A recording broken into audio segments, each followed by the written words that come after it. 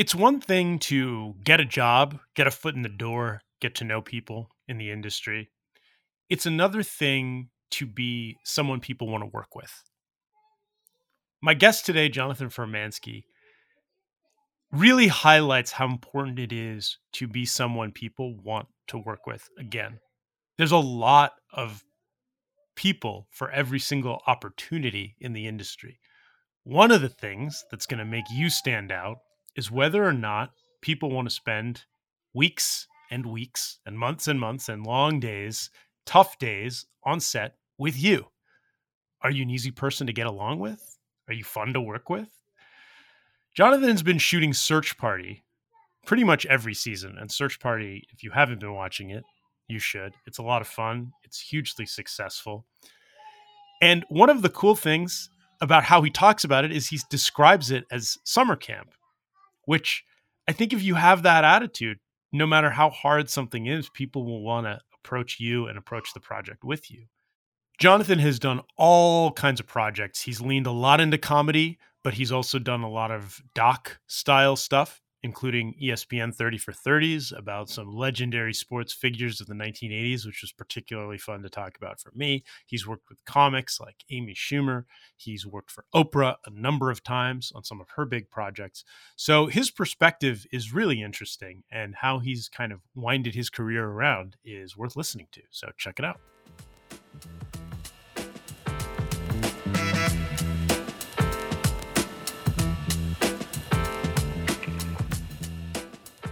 I want to start by asking you just about having shot now have you shot every season of Search Party? I've worked on every season. I've shot every episode except two. And in season 3, I was shooting Good Boys in Vancouver when prep started on season 3. And I was supposed to finish Good Boys with 3 or 4 weeks in between. So I'd be able to go to New York and start prepping there. And, every time, I should have learned this lesson years ago, but every time you think something's going to line up perfectly, of course it does not. And Good Boys pushed, I think, 3 weeks.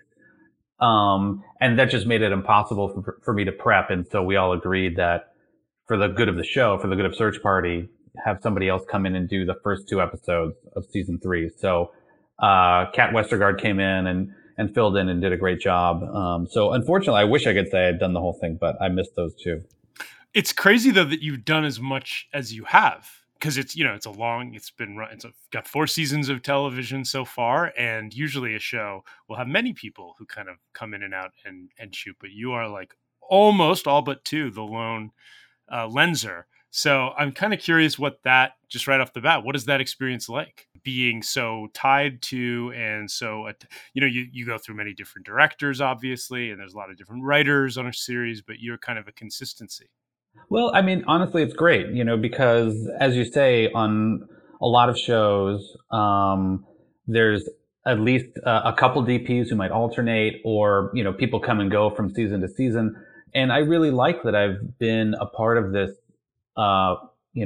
summer camp family, or whatever the best way to describe it is, and be a part of telling the story for 4 or 5 years. The show is so unique in a lot of ways, and the writing is so great, and the actors are phenomenal.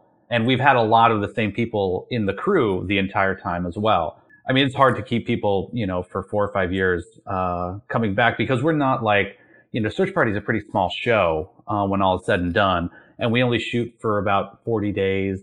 So it's not like people can like build their year around Search Party. Right. So unfortunately, we haven't been able to keep everybody around, but we've been able to keep a lot of really great people. And that's been one of the most enjoyable parts of the whole process, is that it really does kind of feel like, I was kind of joking when I said summer camp before, but it does feel like, oh, we're going back to summer camp. We're going to make Search Party again. So, there aren't a lot of jobs that give that feeling. So I'm happy for it in this case. It's also funny you say summer camp, because one of the things I think of when I think of Michael Showalter, who's one of the creators and the showrunners, is summer camp. Right. Because of Wet Hot American Summer. Sure. So I'm wondering, there's a lot of comedy greats involved in this. He's one of them.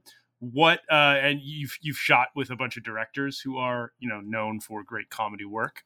What can you tell me about like shooting comedy scripted comedy as an experience versus other things you've shot? Do you approach it the same way, differently? How would it be different? Any scripted project is going to be different than a documentary, and I've been fortunate that I've been able to do kind of, at least for the last maybe 8 years, kind of an equal amount of documentary work and scripted work. And the majority of the scripted work has been comedy, which are strange bedfellows, but in some weird ways, they kind of reinforce each other. Um, but I think, what I constantly hear, and I'm constantly reminding myself when we're working on a comedy show, and whether that's Good Boys or Search Party, is that the photography just can't get in the way of the funny. That's the most important thing. Because without the jokes, there's nothing there. And for Search Party specifically, because Search Party also has one foot in drama, there's a lot of dark stuff that happens on Search Party. It gives us a little bit more latitude to be visually more expressive and take a few risks and be a little bit more interesting than I think what traditionally people think of as comedy photography. And this is not like unique to Search Party, I think, too. I mean, shows like Atlanta also do a great job of having a strong visual style, but not really undermining the comedy at all. In fact, reinforcing it. And it's a nice development that I think has happened over the last maybe 10 years, where, in the 90s, if you were doing a television comedy, there were some rules that you kind of followed. They weren't really like written down. There's these unspoken guidelines of like, be wide and be bright and, don't Yeah, move the camera high too much. key. Yeah, Yeah, I remember exactly. from school, like all the kinds of. Yeah, it's a good point. I mean, if you go further back than that, then comedy on television is like all kind of exactly one way. Like Yeah, there weren't yeah, even for like sure. single camera things that people have compared this show to Arrested Development tonally, Hmm. but also I would say visually it's even farther. I mean, you're doing a lot of stuff more cinematic. That seems like part of what you're saying is more and more you see that happening in television or in comedy, and it's still important to stay out of the way of what's happening, because traditionally the idea of like the high key kind of well lit and wide comedy was like, let's just not interfere with the joke, right? Right, So how right. do you do that when you're also trying to be cinematic? Well, I think in the case of Search Party, to a large extent, it's picking our battles so that something, if we have a scene where all four of like the main characters are in a room together, we might be a little bit less precious about putting marks down. We might just say like, hey, you guys can we'll light the room and you guys can go around and you can do whatever you want. I mean, nobody really does that, but we just give them the freedom to, you Hmm. know, kind of do whatever kind of like feels right, because we have a lot of great comedic actors on the show, and we want to give them the ability to just, go for it. So then when we're not doing things like that, or if there's a moment in a scene like that feel like we can target a little bit more, then we try and get into some of the more interesting, expressionistic, maybe weird photography, like in season 2, when they were dealing with the fallout of Keith's murder. No spoilers, sorry for anybody who hasn't seen the show yet. Dory was having these psychotic episodes. The character of Dory was having these psychotic episodes because she hadn't really wrapped her head around, what had happened and the guilt and everything. And so we used those moments to try and do something different and try and do something where we pushed it into a, just a different visual environment, from the previous scenes where they're sitting around a table having brunch and just chatting. Right. And still kind of staying in a space where you can have psychotic episodes but be funny, like Yeah. visually. Like that, it sounds really complicated. I mean, I'm sure it doesn't. I'm sure you keep your mind to some extent out of the process, like you don't overthink it, but when you put it that way, it does feel like, how do you manage that? How do you thread that needle? It is a bit of a balancing act, to a large extent. And I think, Charles Rogers and Sarah Violet Bliss, who are the creators with Michael Showalter and kind of the head writers and the showrunners, and they direct most of the episodes. They really keep the ship, on course. They give me a lot of room to do weird and wild things, or at least weird and wild within the confines of Search Party. but they'll be the people who kind of say like, oh, this scene needs to be a little bit more about this, and this needs to be a little bit more about that. And sometimes it does kind of blend. Like again in season 2, Dory goes to, or actually all the friends go to see Meredith Portia in the Charles Manson play. And the Charles Manson play is this like kind of over the top thing with blood spraying everywhere and all that. And it's, it's meant to be ridiculous and funny, but she is having this moment where she flashes back to the murders and things like that. And, we do try and kind of like I guess it's having our cake and eating it too. We get to shoot the Charles Manson play, which is again ridiculous. But then we also have Dory having this real moment, where she's, she feels like she's losing her mind. I feel like you've done the gamut because you've done stuff like that, but then, and you've been doing Search Party recently, but you have a really long resume that includes a bunch of different kinds of stuff, like 30 for 30 docs, a bunch of things with Oprah, a lot of other comedy, including other comedy series that combine stand-up live performances with sketch stuff. So is it like becoming part of your second nature almost to be shifting gears as you go like that? Well, I don't know. I mean, I guess I haven't really thought about it that way. But I do know that, I mean, when I do think about kind of the directions that my career has taken, I do consider myself extremely fortunate, in that I have just a greater amount of variety in the work I've been able to do. And again, when I think about it, it's odd because like I didn't go into this business with the idea that I wanted to work on documentary projects. Mm-hmm. And I found that I kind of fell into it, not accidentally, but it was just, opportunities presented themselves. And then I started doing documentaries and I loved it. And I still love working on documentaries. And then through the documentary, strangely, I got an offer to do a scripted comedy show because they wanted that show to look like a documentary. And I had never pursued scripted comedy before, but then next thing you know, I'm doing that. And, it all kind of like one thing leading to the other, but it's not like, I guess it feels a little maybe eclectic is the polite way to put it, if you look at the things that I've been able to work on. But I think that that's great because every project feels a little bit different. I get to work on something where I have a crew of 100 people and we're, trucks of gear and we get to really create and think about like, oh, what's the best way to represent this, using the camera and lighting, et cetera. And then I go to something else where it's like, okay, there's 4 of us. We're in a minivan. We're going to throw the camera on my shoulder and just go off and shoot people in some part of the world doing something. And it's just great to be able to bounce between those things, even though it might feel a little schizophrenic. At the same time, you get to take the lessons learned from one and apply them to the other. And it works. It's bidirectional. So as I said, I feel fortunate, but I think it's also really rewarding to be able to do that because you do get to take advantage of like, oh, I've learned some things, I've learned some tricks, I've learned some ideas working on docs that I can take and apply to the narrative work and vice versa. And I think it just makes it a little bit more fun and interesting, at least for me, when I'm there. Yeah. Was it Delocated? Was that the project that kind of signified the crossover for you? That's exactly it. Yeah. Yeah. And was it sort of like you went into it like, oh, okay, this incorporates everything I've done, but it's to a different end. It's for a comedic end. Kind of. When I first interviewed for Delocated, they told me, they were like, we don't even want to rent any lights. We really want to shoot this like, I mean, they were thinking reality show, but, with a little bit more thought behind it. So we would talk about it in documentary terms.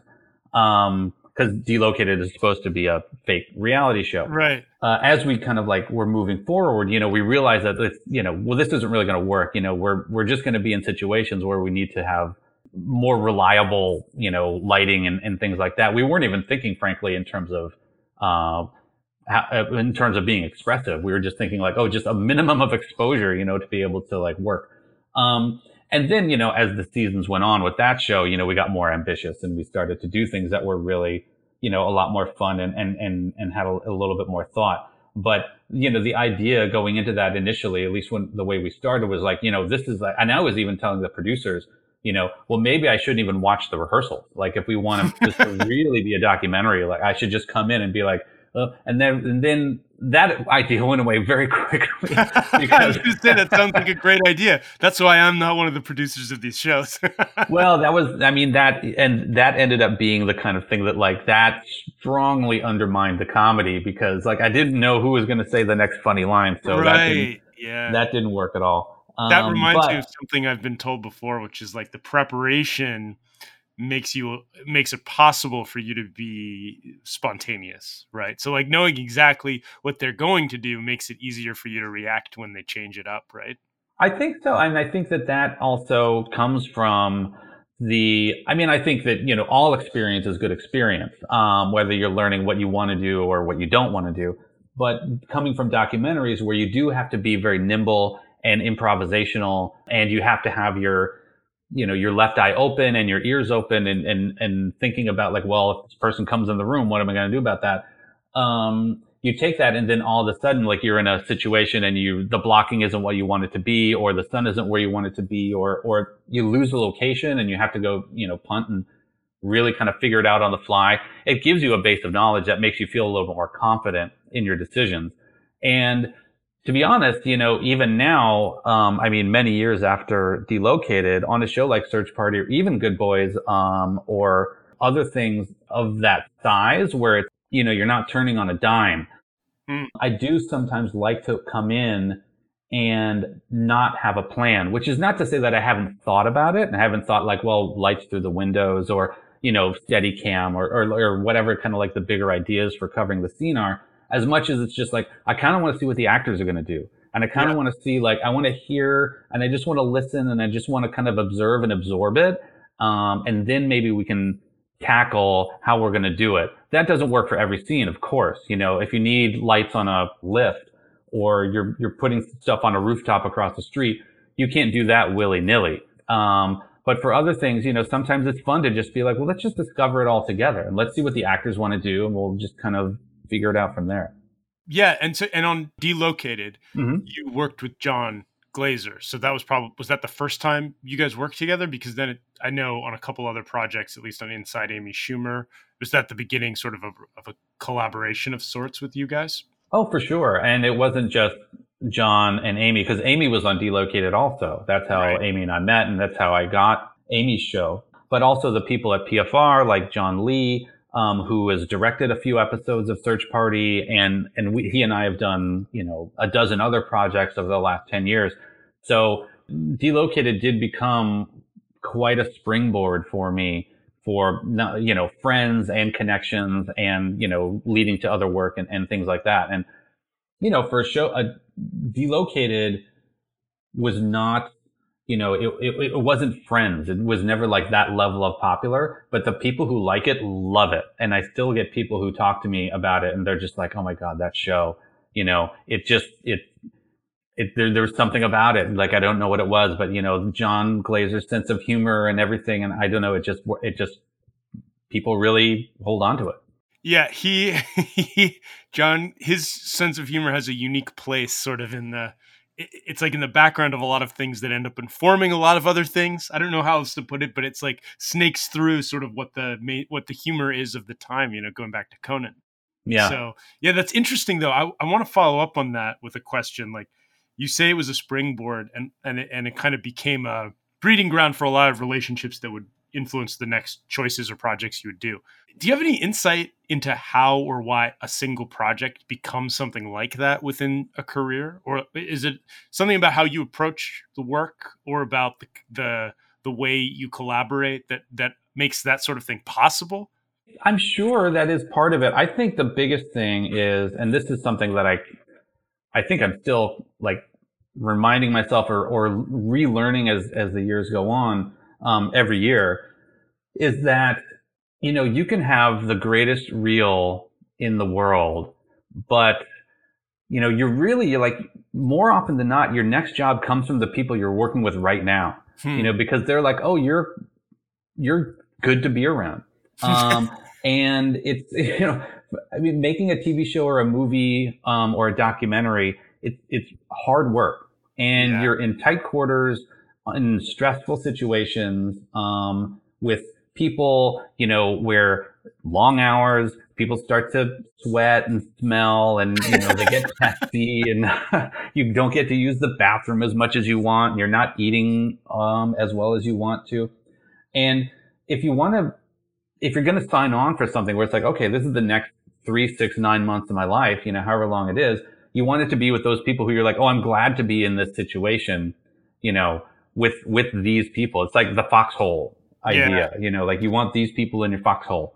that's such a positive upside version of the other version that I'm accustomed to thinking about or hearing, which is sort of like the quote, "The devil you know," or Oh, just like but it's like you're saying, make it a positive thing. Like, do you want to be around these people? And sort of like if you know that you're going to have a job coming up, what's the the shortest distance between point A and point B might be the person you're working with now who you like, right?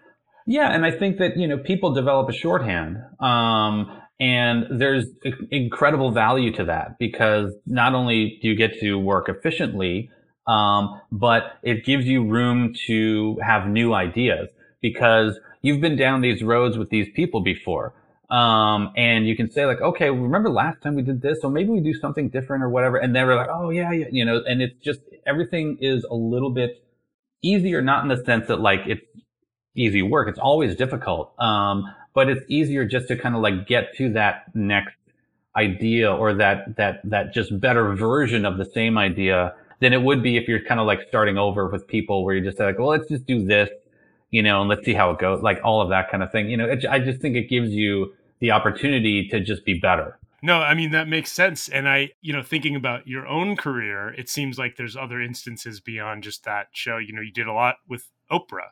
Can you tell me about that? Sort of as it's kind of completely different from, John Glazer and comedy and Amy Schumer. Yeah, well, I mean, it's a little misleading, because of all of the jobs that I did for Oprah, or for the Oprah Winfrey Network, I think I've been in a room with her maybe 3 times. Right. Yeah, she's And kind of big. She oversees a lot, right? There's a oh lot. yeah, no, she's got a lot going on, and she deserves every ounce of success, because every time I've been in a room with her, which again is not very much, she is incredibly impressive. Very astute, very aware, just like just very impressive. And but those projects were, by and large, I mean, there were a few different ones, but by and large there were these shows where we would do an interview with a celebrity, and celebrity could be like an actor, or also could be a politician, or a sports person, or whoever. And these kind of very intimate interviews where they would talk about lessons they've learned throughout their lives. And it was a way to kind of tell their story, and see some of the things that they've done, but also then maybe take away from it some life lessons that are more universal and that people can apply to whatever's going on with them. And it was called Oprah's Masterclass. Yeah, that was the main show. There are a few other shows that kind of like were in the same genre environment, I guess you would say. These predated, of course, doing these predated the idea of the masterclass we have now, which is, a celebrity or a person who excels at something teaching an online course. But this idea of kind of going into this special genius of an individual, right? And Hmm. their life experience. Yeah, it had less to do with technique and had more to do with like theory or Hmm. philosophy. And which is, I think why I was saying like the lessons would try to present them in a way that people can take whatever they want from it, and however it kind of, whatever that means for their lives, they can do it, or they can use that. And so it was a little bit less like when you see the Ron Howard masterclass that you were talking about, and you talk Right. about, well, here's how I approach filmmaking. It's like, oh, that's great. That's super interesting. But it is a little bit less of a universal message than what the Oprah masterclass was, which is more about like, you know, I had this thing happen to me when I was 17, and it impacted the rest of my life for whatever reason, and then you go like, oh wow, I've had situations like that too, and this is how I dealt with it, which maybe in hindsight wasn't a good idea, but so it was more like things like that, just to say it's just a different approach. That's all. Yeah. I mean, it's fascinating to me, especially because, I host a podcast where I talk to people about their life experiences and kind of what defines their careers, and tries to help our audience learn from them. So it's getting a little meta, but I'm thinking like, you did a bunch of these, you're sitting there shooting them, looking at them, and what did you get out of, say, like, Tom Brokaw and Shaquille O'Neal, like on opposite ends of a kind of personality and type of career spectrum or field, that, like, was there things you found in all these that you thought, oh, that's like a weird connection between them, or were they all so varied? They were a little bit different. I mean, the thing I remember the most about the Shaquille O'Neal interview is that, traditionally we would do these interviews in a large stage environment because we Was it hard needed, to fit him in the frame or something? well, we needed, like, the way that we built this was like, we've tried to create this cocoon around the person and the camera. And then we did the Interatron setup, which for people who are listening don't know what that is. That was where you put like a teleprompter in front of the lens, but instead of words, you put in a video camera, and the interviewer is behind another video camera. So they're basically, like, the teleprompter shows that person's face. So they're basically looking at each other It's amazing. through the camera, which I think Errol Morris pioneered. I don't know if he Yes. invented it, but he definitely, with his Interatron setup, he made it a thing. And so we needed room to do that. You need, like, 80 feet by 80 feet or whatever it is. And for Shaquille O'Neal, for some reason, we were shooting, I think, in Miami. It was either Miami or Atlanta. And we couldn't find a space. So we had to shoot it in a hotel room. So we had to create this monstrous setup in like a regular old hotel room. And then Shaquille O'Neal, who was, I don't know, was 6'10", 7 feet tall, like whatever. Then he came in, and it just felt like the entire time I was just thinking, like, I can't believe how small this is. I can't believe that Shaquille O'Neal is 6 feet away from me and I can barely fit him in the frame, not because, he's so tall, but because, I mean, he is tall, but because, the entire room is only like 15 feet square. But, so that was my big takeaway from that. He was also, I think the other thing that surprised me, just to get out of the technical for a second, was he had a great sense of humor. And so as much as I enjoyed kind of like listening to his insights, I really enjoyed more just his kind of more playful attitude, which is unusual for a show like that and for a setup like that. I think people try to be thoughtful. They try and be serious. And, I think they probably just come in with that idea. And usually we end up talking about serious things. Right. Yeah. Maybe in the context of those interviews, he was one of the only ones who, even if there are some playful people in there, they didn't approach it that way. Yeah, I think there's an expectation that it would be, like I'm saying, from the interviewee's perspective, you're walking in and you're surrounded by all this stuff, and then there's a camera with somebody's face, Sure. kind of stamped on the front of it, and you think, okay, well, here we go. We're going to talk about some deep stuff here. But Shaquille O'Neal was, like I said, just a little bit more, had a little more playful attitude about it. Your career in virtual production starts here and now. Earn your spot on tomorrow's set with Synapse Virtual Production in LA by enrolling in RIT's immersive 10-day course this June. An exclusive experience in LA, you'll get the foundation you need to grow your career in a virtual production studio, the kind behind the groundbreaking effects seen in Disney's The Mandalorian and Marvel's Avenger films. Limited seats are available. Learn more and enroll today at vpritcertified.education. That's vp.ritcertified.education. Since we're on the topic now of sports and documentary, because that is just another way in which your career has differed or varies. You did 230 for 30s about really legendary 1980s athletes who had sort of legendary falls. And I'm a fan of the 30 for 30 series in general, but these are both ones that stick out to me because there's a lot to them. There's a lot more to them. There's a lot of humanity in them. Mm-hmm. Can you tell me a little bit about Doc and Daryl and You Don't Know Bo? And for those who don't know, just quick context, Doc and Daryl were two young, massive megastars in the New York sports area in the 1980s, and Bo Jackson was a huge nationwide phenom in two sports in the 1980s, and all three figures had, major struggles, obstacles that confronted them, demons, etc. You Don't Know Bo was a really fun experience, but in a lot of ways it was odd. And it was odd, not really from a photographic standpoint, but just, Bo's story was something that I had not been exposed to a story like that before. I mean, he came from nothing. He had an amazing career as an athlete, and then he injured himself out, essentially. What I didn't realize was that he was just, like, people talk about people being naturally gifted all the time. And I don't know that many people are really naturally gifted as much as they work really hard. But Bo Jackson is naturally gifted. I mean, he is just unbelievably, a lot of the things that we talked about were the fact that, he never practiced, or he hated practicing, and he just wanted to play.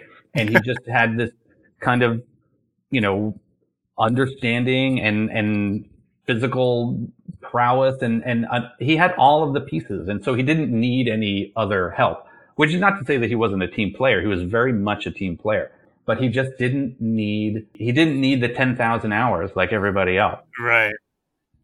So that was really interesting. The other thing that I remember the most from Bo's project was, I remember Mike Bonfiglio was the director of that, and he came up to me. We were talking about when are we going to interview Bo? We've been talking to all his coaches and, people who knew him.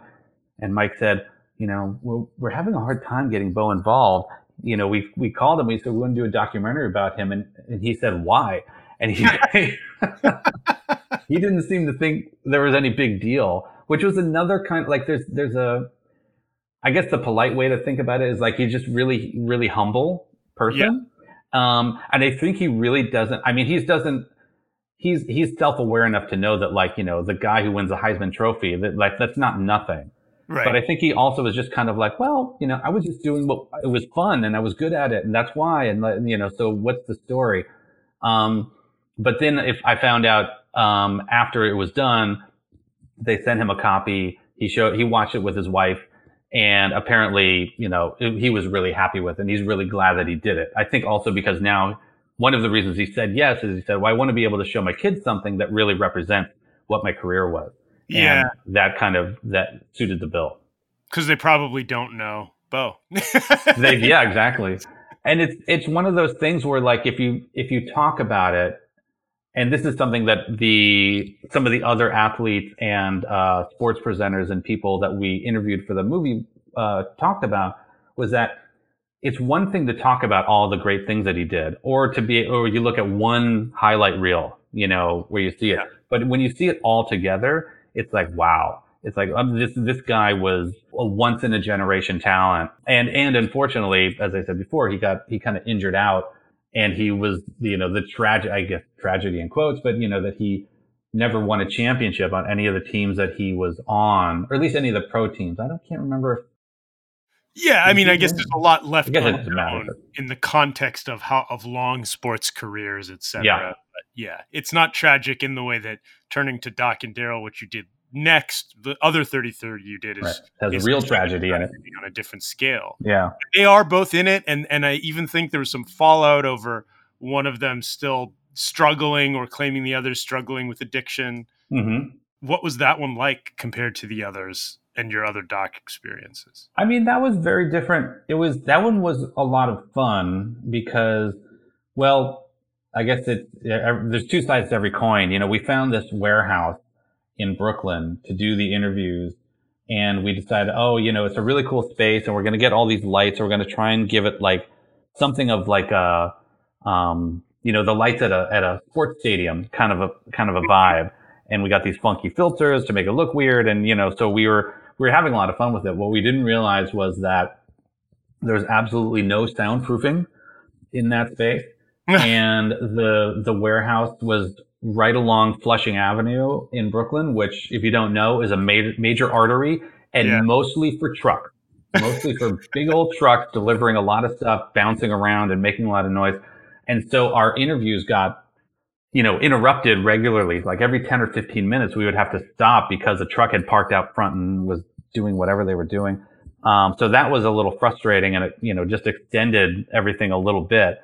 But thankfully, Doc and Daryl were both so used to being on camera and being the subject of an interview that I don't think it really disrupted them too much. So it was fun from that respect that we got to kind of like build this little world that was specific just to us. But then as far as the story went, so for people who don't know, they both played for the Mets, at least initially. They were both playing for the Mets. Doc was a pitcher. Daryl's an outfielder and a hitter, like a slugger. He was really good. They're both great. And they were part of the 86 Mets team that won the World Series. So it was really great. And then they both got into big trouble with drugs and alcohol and just getting into a lot of trouble. And, Daryl kind of moved on to other teams. Doc kind of like fell off the radar a little bit. And now we've made that movie in 2014 or something like that. Daryl is kind of like has recovered. He's a bit of a celebrity. He gets to go make appearances, and sign autographs, and he's having a great time. And Doc was still struggling. At least at that time, he was still struggling with addiction. Yeah. And so that was a big part of, not just the story of them historically, but the story of them now, and kind of like showing how two young men who were kind of in the same situation as in their early 20s, playing for the same team, playing professional sports, getting into trouble, how divergent the paths can be coming out of that, add 20 years and then, or 30 years really, and then see where they kind of like land, which for me became like kind of like the bigger, more interesting part of it, is just seeing how divergent those two paths were. What sticks out in my mind from a filmmaking perspective and probably from a cinematographer's perspective and documentary style is there's scenes where they like kind of come to terms with some stuff together. Mm-hmm. And it's almost a little awkward, but it's a little weird to watch as they sort of wrestle with what's happening now between them, where they are, as well as what happened in the past. Because I think there's, if memory serves, they're talking about some incidents that they want to put in the past, but in the present, there's clearly something else. There's another layer. And I just think it must be unique. It's a unique experience to photograph that, be in the moment, and capture it. Yeah, I mean, I think that's one of the great things about documentaries in general, is that you get to be a witness to things that typically you wouldn't have exposure to. And you get to go to places and meet people that at least I typically wouldn't have exposure to. And for those scenes specifically with Doc and Daryl kind of working out their history, if we want to put it that way, you could kind of tell that they had these conversations before over the years, because it's an ongoing struggle for both of them. I mean, Daryl, like I said, he's recovered, but people who know about addiction, it's a lifelong struggle. Yeah. And, so it was interesting to be a fly on the wall for, I'm guessing a little bit but what was probably like the 8th or 10th time they've had this conversation, trying to like talk about some of these things. And as you say, like put some of the historical issues to bed. I don't want to misrepresent their story, so I don't want to go too much into the details of it. I think the movie does a really good job of it, but I'll just reiterate that it's just one of the great, I don't want to even say side effects because it's a main part of the process, but it's one of the great benefits of working on documentary projects, is you do get to have kind of a front row seat to things like this, where people are either working on personal problems or dealing with things on a global scale or whatever. It's just a wonderful aspect of the job. Bringing that back, that idea to, things like Search Party, because we talked about how you sort of react to what's happening, or you initially sometimes have this idea, or you did once, of not seeing what they do. Mm-hmm. Does responding to comedy, making room for the comedy, have a correlation to kind of making room for people to have their real experience, like like shooting a real moment, but also making sure you stay out of the way of that, just like you stay out of the way of the joke or the funny? Yeah, I mean, I think in documentaries, of course, the key is what is it, the uncertainty principle in physics, where they talk about how the more you look at something, the less you know about it. Yeah, and my version of that in terms of documentary filmmaking is that the more that you try and manipulate the situation or get people to do something, the less real it is, and it sounds obvious when you say it out loud, but it's surprising how many times you're in situations where, and I think, not to shit on reality TV too much, but I think reality TV has kind of like brought this, element of manipulation into documentary filmmaking. It's just become a little bit more acceptable to say like, okay, hey, can we do a scene where you do this? Can we do a scene where you go, confront your mom about this problem that you're having? Even if it was a conversation they never would have had in real life. So I get a little, philosophically, I get a little uneasy with things like that. Bringing that kind of attitude towards things like Search Party, so for example, in season 4, there's a scene where I really don't want to do too many spoilers because season 4 is still just rolling out. Sure, yeah. But there's a scene where, where Dory is trapped somewhere and she is kind of moving around the space and she's, trying to find food and things like that. And I came in to the rehearsal thinking like, oh yeah, I want to shoot it like this and do this and blah, blah, blah. And then as I was watching the rehearsal and then talking to Alia about it, and Alia is very involved in that show, not just as an actor, but, in terms of story and her character and everything, she's very involved.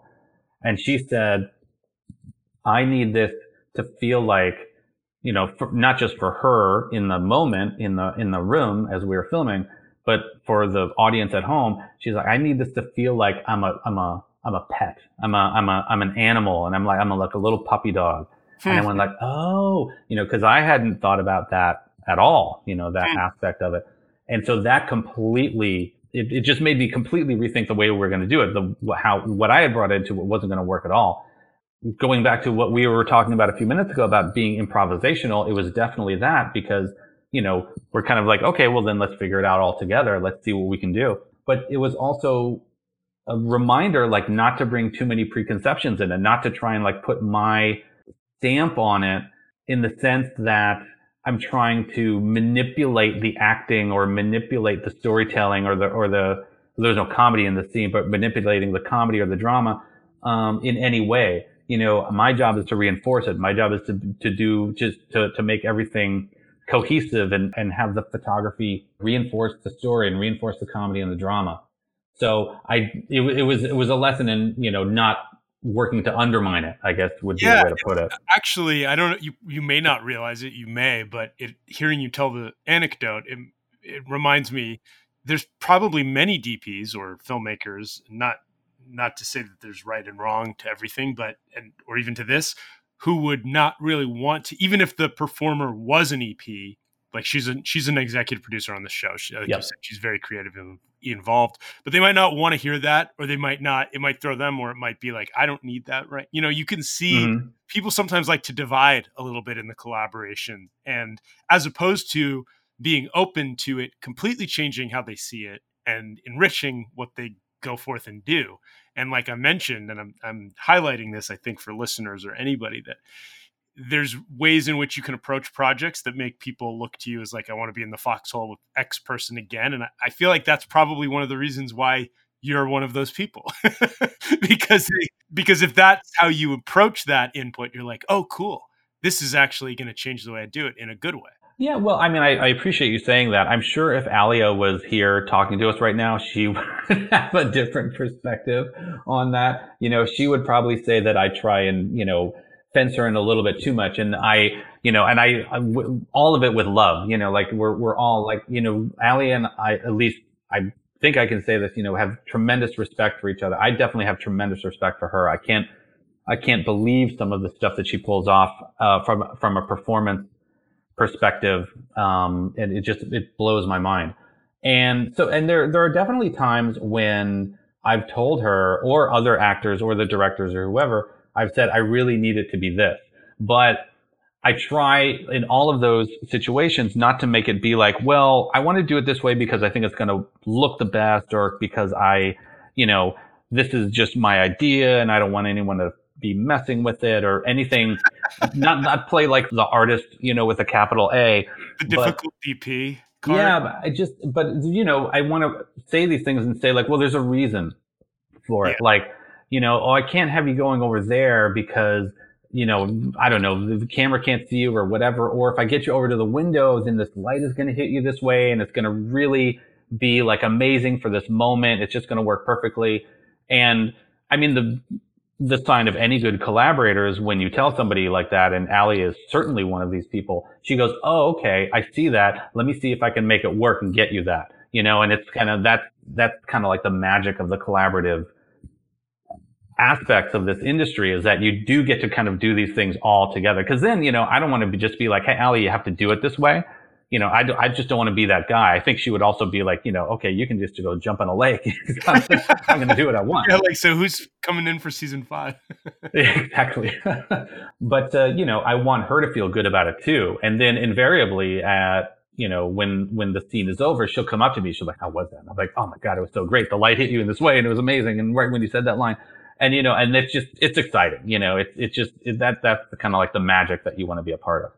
One thing we haven't talked about much at all that we should talk about before we finish is just what you shoot on. Like, what do you shoot Search Party on? What do you like to shoot on? Because you've shot so many different kinds of things. And how do you feel, like, kind of philosophically, about medium has changed so much, in your career, obviously, in the last 15 years in general, what we shoot on, how we shoot things is in a constantly rapidly changing situation. Yeah, well, I'll answer the technical stuff first. So, Search Party, we shoot on Arri, Amira, and Alexa mini cameras, and it's the Amira because it was, in my opinion, the best digital cinema camera ever made. I bought one sight unseen as soon as they announced it. I called up my sales rep at Able Cinetech and I said, "I want the first one you can get me." Because I just knew for documentaries it was going to be a game changer.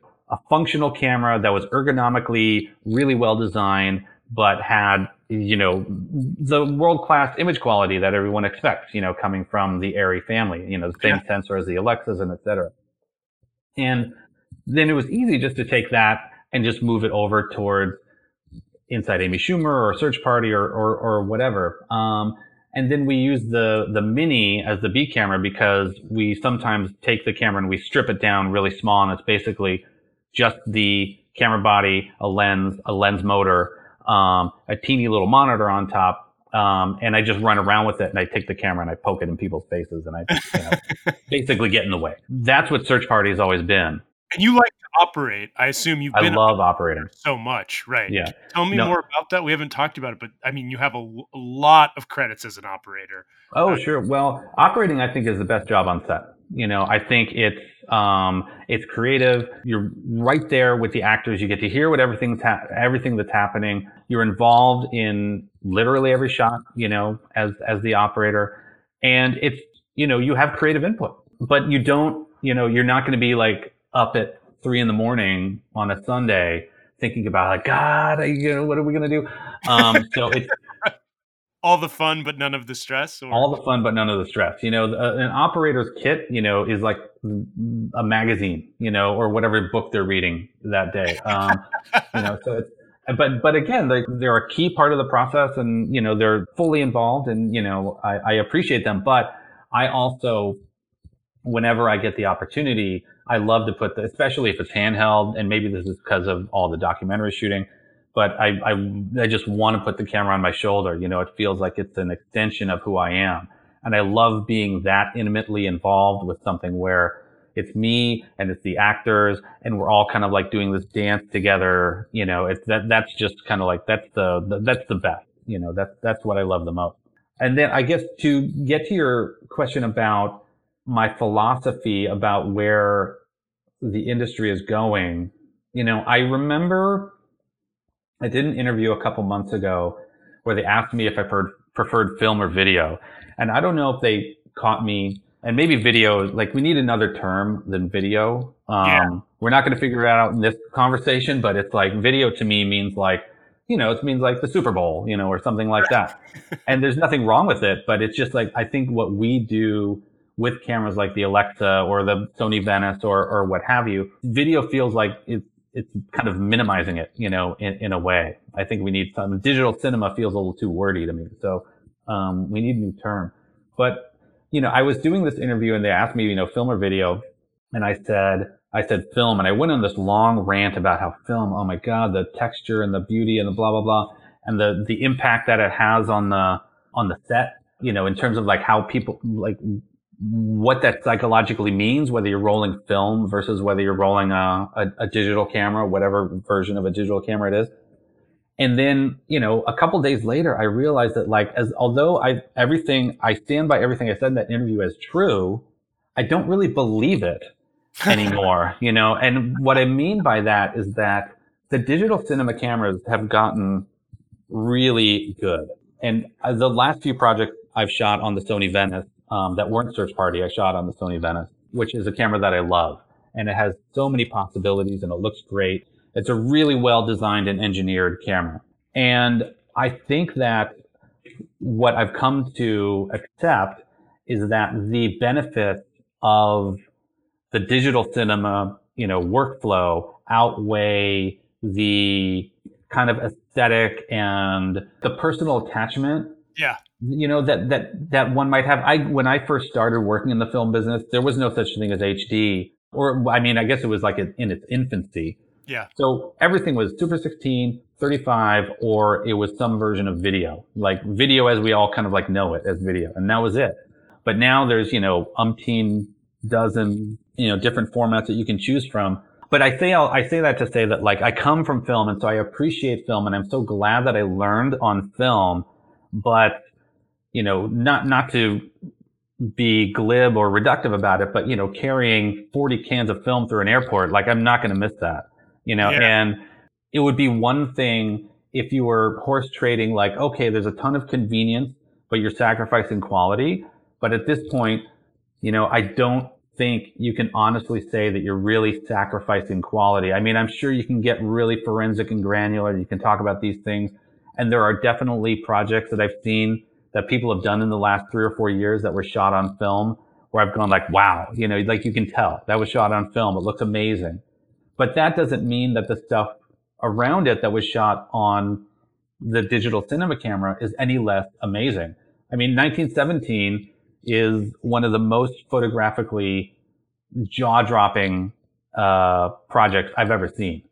And it was shot on the Alexa, so it wasn't even the Alexa 65 or the LF or whatever. It was just a regular old Alexa. I think if I have that right. Yeah, I talked to Deakins not long around the time of release, and that was a mind blowing, beautiful piece of cinema artistry, whatever you want to call it. And I agree with you though. Also, like as a fan, the beauty of film, the experience of the projector, as a filmmaker, the experience of not knowing what's happening in that box and you can't see it. And, like there's all kinds of things, but I think you make a really astute point, which is that like, is it worth all that? And you have to weigh it, and then if you're getting a beautiful image otherwise, and you can do something amazing with it, do you need to do all that other stuff just because you kind of love the grain? These are important questions, but yeah, I mean, there's so many options now.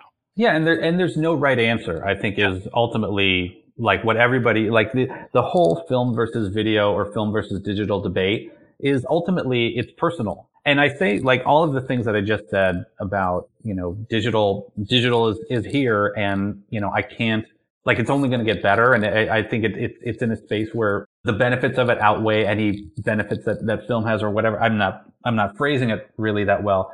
But I would love the opportunity to shoot one more project on film. And specifically, I would want to shoot on Super 16 because I think Super 16 is like the great lost format that was just amazing. And I think I couldn't say why. It was certainly. I was going to say why. Well, I think if you look back, people probably looked. By and large, not everybody, of course, like Darren Aronofsky does great work with Super 16 still to this day. But by and large, people looked at Super 16 as like, okay, that's what people shoot documentaries and low budget movies on. And everything else is 35. Commercials and big budget movies and TV shows, it's all 35. And I'm not sure that Super 16 ever got out from underneath that. If somebody came to me with a project where they said, you can shoot any format you want, and it was the kind of thing where I thought like, oh, Super 16 would be perfect for this, then that would be the one that I would choose. I would choose that over any digital camera. But again, it would just be like, I would approach it as like, here's my last hurrah. And then from now on, I'll just stay in the digital world because, like, as I said, it's just going to get better. And that's the way the industry is going. And I think it's better to embrace and educate yourself and be part of the conversation about how it can get better, as opposed to just being a Luddite and, saying like, well, it's film or nothing.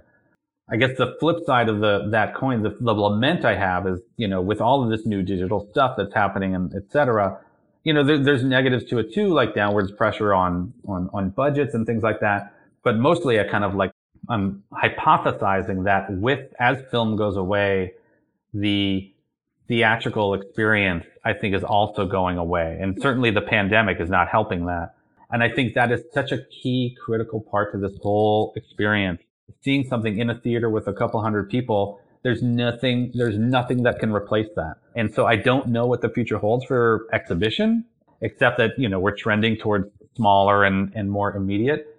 But I'm hoping that there's some way that the industry can hold on to the theatrical experience and not have it be like a niche thing where, some like Christopher Nolan can do it, but nobody else, but have it be like a really widespread, like everybody on Friday night, let's go on a date, let's go to a movie and then have some drinks afterwards. And, and have options, not have it just be, oh, that's only the one thing that's playing, Exactly. Yeah, no, I agree. I mean, I think you're right. I don't think that I think there should be, hopefully will be place for all those things to coexist and for them to be choices artistically, just like I'm going to do this one on watercolor, but I'm going to do this one with some other, medium. Right.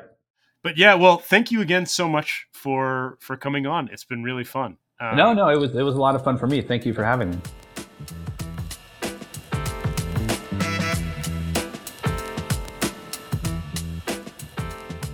Thanks for listening to our interview with Jonathan Furmanski. He was a lot of fun to have on. Be sure to check out Search Party and all of his other work.